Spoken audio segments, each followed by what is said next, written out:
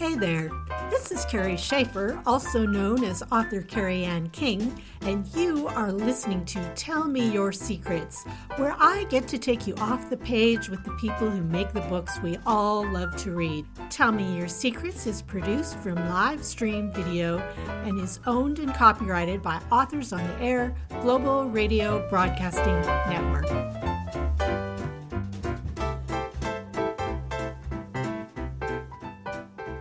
Hello, everybody. Kerry and King here with another episode of Tell Me Your Secrets. And I have a fabulous guest today. We're talking to Jule Selbo about her book, 10 Days. Hi, Jule. Thank you for joining us. Thank you for having me.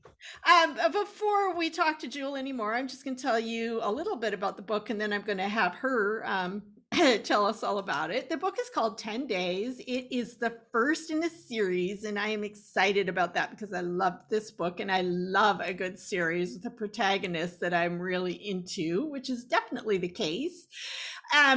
I'm going to read you a little blurb here from Jamie Cat Callan, who's the creator of The Writer's Toolbox, the author of Bonjour, Happiness, and French Women Don't Sleep Alone, which is another fabulous title, by the way. Yes. Oh, she's a wonderful writer. I need to read that. And her blog is amazing, too. I've heard her name all over, and I just haven't ever really read anything by her, but I think it's time. So here's what Jamie had to say about Jule's new book, 10 Days. Jule Selbo delivers a tense nail-biter of a detective story. 10 Days, a Dee Rommel mystery has everything, including Dee as the unlikely investigator, reminiscent of Jack Nicholson in Chinatown. She's in rehab for a life-altering injury. She's got a penchant for drinking. And through her seasoned eyes, we see the underbelly of Portland, a cast of quirky and dangerous characters, along with a riveting crime story that is so compelling and cinematic, it cries out to be made into a Netflix series. It's that good. You can't come by a better endorsement than that. Yeah, that's so nice. So it really is it does read very cinematically. I kept seeing the movie in my mind, and that should not be any great surprise because Jule actually is a screenwriter. And this is something I didn't know. We had talked earlier, and I didn't realize you actually are also a professor of screenwriting. Yep. So tell us a little bit about that. Where are you professing? Well, right now I'm a professor at California State University, and I'm teaching online. I've been with Cal State for about 12, 15 years now. I was a screenwriter in Hollywood, working at the different studios and networks, but I had started as a playwright. And so a friend of mine was a professor at California State University, Fullerton, and he called me up and he just said, I know that you miss the theater. I know you missed the black box and creating stuff and doing it live. And we're building up our playwriting program in the theater department. And do you think you could give us one night a week and help build up the program? And I was like, oh gosh, that sounds great. So he put my name into the hat and they decided to hire me. And so I went down after that, like I was working on television shows and where you're at the studio from 7 a.m. till midnight. And I just put into my deals that I could have Thursday night from 5 to 8 off so I could go teach my classes. And they said, okay. And I said, and if I need to, I'll come back at 8 p.m. and stay till midnight or 1 o'clock or whatever was going on at the studio that needed to be done. And so I was doing that and having a lot of fun with young playwrights. And then the film department down at Cal State started sending their screenwriting students over to me. And then they said, well, wait a minute, why don't you come over here and teach a class? So I ended up teaching another class for them. And then gradually I became a tenured professor. Well, I was still working in Hollywood. Wow. And then I got my PhD and in film history and film. My dissertation was in film genre for the screenwriter, because I'd just been convinced over my 20 years as a screenwriter that, people use the term genre in tons of different ways, but if a screenwriter any kind of storyteller looks at the term genre in terms of what the audience expects from it from a story standpoint, it is so helpful and it's so interesting. If you sit down to write a romantic comedy, there's certain things that the audience expects. Right. So you want to give that to them and then give them something else so that it's fresh and new and stuff. But so what do you think the audience expects from a thriller? So you sit down to write, well, okay, it's part thriller. It's police procedural, it's thriller, it's mystery. It kind of is all of those things together. Yeah. I think this book, 10 Days, here it is. Yes, show us that. Yeah. Here it is I think I would put it under a crime mystery, because she's pretty much into it as an investigator, and there's clues and she has to put them all together. It's still a puzzle, but it's a puzzle that she kind of understands. To me, a thriller is when somebody is like, on a highway and they stop in San Diego and they go to a gift shop and they pick up something and then they cross the border into Mexico and they don't realize that the bad guys are after them because of what they picked up, which they had hid microfilm, taking from North by Northwest or something like that in there. And so not a thriller, the character is also trying to figure out, why me? Why is it, how did I get involved in this? Right. So, and Dee knows. Dee knows with the thriller kind of aspects, and I don't want to give anything away. She knows. So as a reader and a watcher, I'm thinking both of screen and reading. When I'm reading a mystery, one of the things that I absolutely love that makes a good mystery for me is the protagonist. So is that something that is known in the genre as an expectation, that you would have? Well, there can be obviously crime mysteries where it's very almost like Law and Order. You never really get to know those people. But Law and Order has been on for like 500 million years, right? And we still don't know very much about the investigators' personal lives. So you can go that route. I don't find it as personally interesting because I want to know. I want the character to be three-dimensional, right? So that they have emotional and psychological and physical and philosophical things going on that are either going to help or harm them on their journey to solve the mystery. Right. Well, which you certainly did with Dee. So do you want to tell our listeners a little bit about Dee Rommel? I love her. She's just vulnerable and strong and brave and gutsy and all the things, rooting for her from day one for me. Yeah, she was a policewoman. She is a policewoman at the Portland Police Department in Maine. And she suffered an on-the-job injury where she lost the bottom half of her left leg. So now she is she's getting used to wearing her prosthetics and a new body. She's very active. She's strong, like you said. She's an athlete, and now there's things that she just can't do. And so she's always pushing herself. She wants to be stronger than she was before the injury. And at the same time, just from her family background and, in Maine, there's just a great toughness with people in Maine because the seasons are grueling. Life is everyone's outdoors as much as they can be. And so she's a real Maine kind of character, but she's got a big chip on her shoulder. She doesn't take guff from anyone.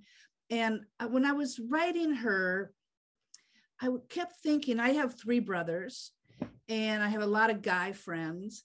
And when guy friends are around each other, it's they can kid each other, jab each other, criticize each other, say exactly what's on their mind.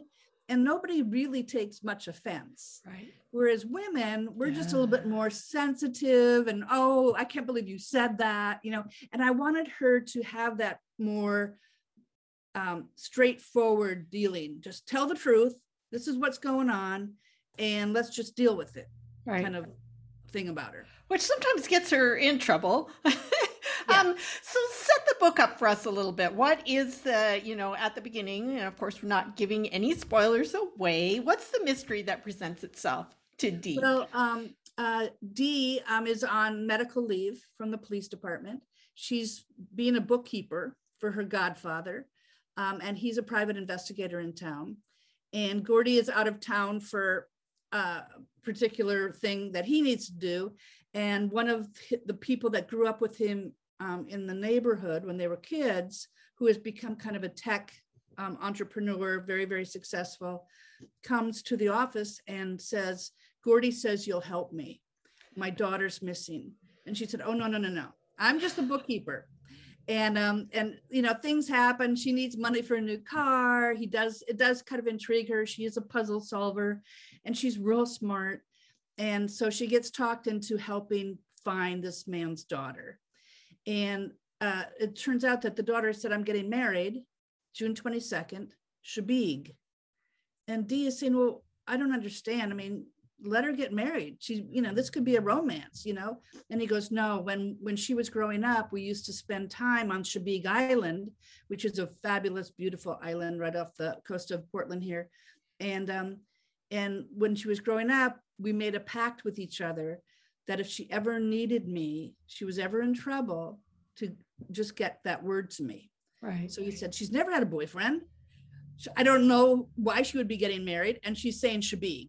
Right. So that's one story. And then at the same time, the bad boy in town, who Billy Payer has just gotten out of prison. And he's a violent, egocentric, handsome jerk. Narcissistic, bad word to follow. and one of her good friends just has never been able to get over him. She thinks that she can change him, and bad things happen to her. And Dee is determined to find justice for her friend, right, and bring Billy Payer down, no matter what. So there's really two interwoven stories going on. There's a lot of character development. I do have to ask you a couple questions about research. So it's always fascinating to me, the things we get into as writers when we're trying to write the book. So one was about the prosthetics, because I really felt like I was inside this woman's body dealing with this multitude of prosthetics. She doesn't only have one. Yes. So how did you talk to somebody? Did you just research online? How did you manage to do that so beautifully? Well, thanks. I did a lot of research online. There's two really good clinics here in town that help people when they have an amputated limb. So I would go over there and talk to them. And then I met a gentleman in my neighborhood who, because of a cancer thing, lost, he has an above the knee amputation. And so there's the below the knee and above the knee, and there's different things, problems or challenges that come from that. And so his name is John Lemieux, and he's just a fabulous guy. He was a basketball coach, big basketball player in college, and then a basketball coach. And it was a 3 or 4 year trial that he had to go through to get to where he is today. But now he's playing golf, and there's some things he still can't do. Like I play pickleball, and sometimes he'll try to come out and play pickleball, but and he does it fine because he's so athletic. But there's certain things like going backwards and twisting that are uncomfortable. Mm-hmm. So we discussed a lot about the mental and physical and emotional things that people have to go through. And then he read the manuscript and, gave me a few suggestions, but he said, how did you figure all this stuff out? Because as a writer, and because you're a fabulous writer, it's, you become your protagonist. Yeah. And so I put Dee in this situation. I'd go, okay, well, she's got to deal with it. How would I deal with it if I, and then, and obviously there's so many wonderful people on YouTube who are just so open and really are there to help other people with Right. these challenges too. Right. Well, it's beautifully done. And so I love when that happens. And it's kind of almost a little bit magic, I think, sometimes as a writer, when you just kind of put yourself in your character and they tell you and then you write it. So that was one of the things I loved about her. And I have to say, I do love a good series like this starting with a female protagonist, because most of my favorites that I've loved over the years, Jonathan Kellerman books, I love the Jack Reacher series. It's really fun to have a woman in this role. So that's really cool. Another thing that I have to say was just fascinating, and it's very timely.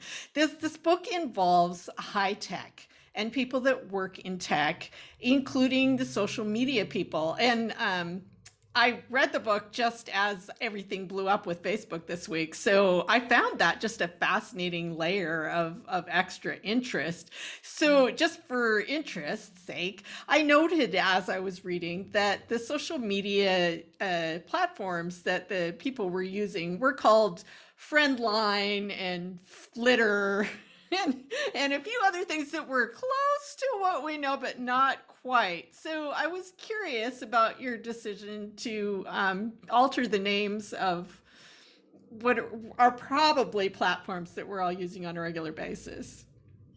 Well, yeah, because I personally, and Dee is struggling with it in the book, is, what have we given up privacy-wise for convenience? And sometimes the social media can be used for good purposes and sometimes for very evil and destructive purposes. Mm-hmm. So I knew I was going to be like, looking at that in a certain way. And I also didn't want to, I just kind of wanted to call it something different, but something that people would know what it was. Right. Yeah. Because I was using it in the book for special purposes. Right. And also since it is ongoing, it's interesting because in the book, Dee is pretty much, this is not the way relationships should be built. This is not the way communication should be had, but at the same time, it helps so much as a private investigator. Right. And sometimes the bad guys, they're not so smart, and they'll put something on, it's so crazy that, people want to be out there, but then when it is out there and it comes back at them, they go, well, wait a minute. Right. That's not fair. Right. Well, and it was really fascinating to me because you did bring out some really interesting ethical issues from the character's point of view. And so are those things real, that there is a sort of an overseeing? There was, I'm trying to remember, there was like people who talked about this ethical issue about artificial intelligence and what should be allowed and what should not. Is that a legit organization or something that you made up for the book?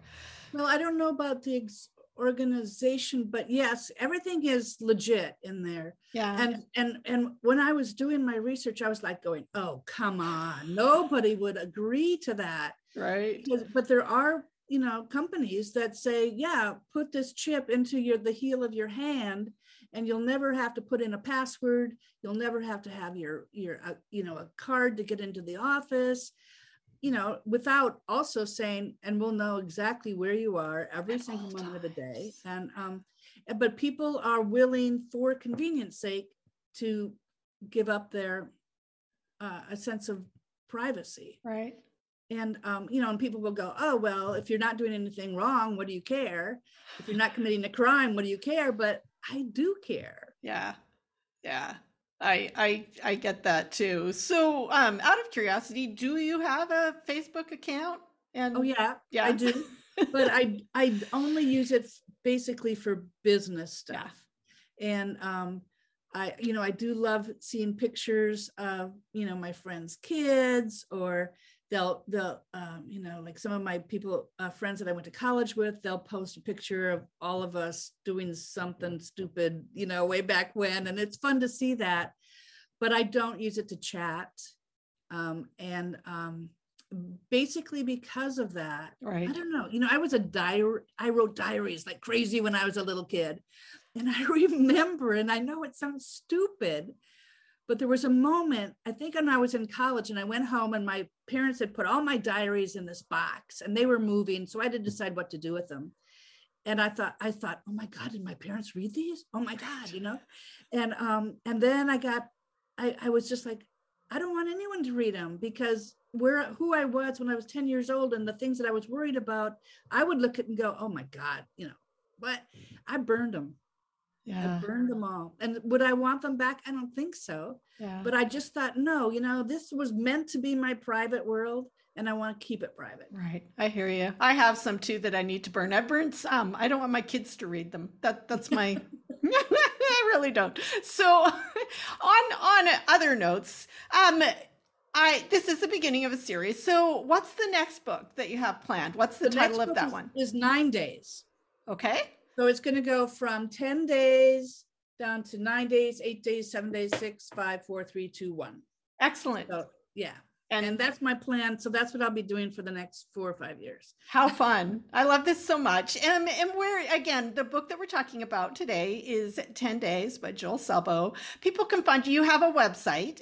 It's just deerommel.com, I believe, correct? No, it's juleselbo.com. Jule, why did I went with Dee. See, she's such a real character. I actually went with her. Yeah, there you go. Jule Selbo, and that's JuleSelbo.com. Do we know when the next book is going to be available? Well, I'm just finishing it now. Mm-hmm. And so then it'll have to go to some beta readers, and then the editor will look at it. And I'm hoping that it'll be out, in the late spring. I'm crossing my fingers. Awesome. And I've got my fingers crossed for, a movie or a TV series, because good. I think that would just be fantastic fun as well. I loved the book. It was just all the things that I love in a book like this. Loved the characters. It was fast paced. There was mystery, pages turning. I read, and I loved it very much. You guys need to pick it up and give it a read. It is 10 Days by Jule Selbo. Thank you so much for being here with me today. It's nice to talk to you again. And yeah. Right, well, I hope that the weather stays good for you guys out there. Thank you. It's beautiful right now, that's for sure. Okay. We're having, which is nice. We had a horrible drought summer, so we're just very grateful for normal fall. Fingers crossed. All right. Thank you for listening. Okay. Take care, Jule. Bye-bye. Bye-bye.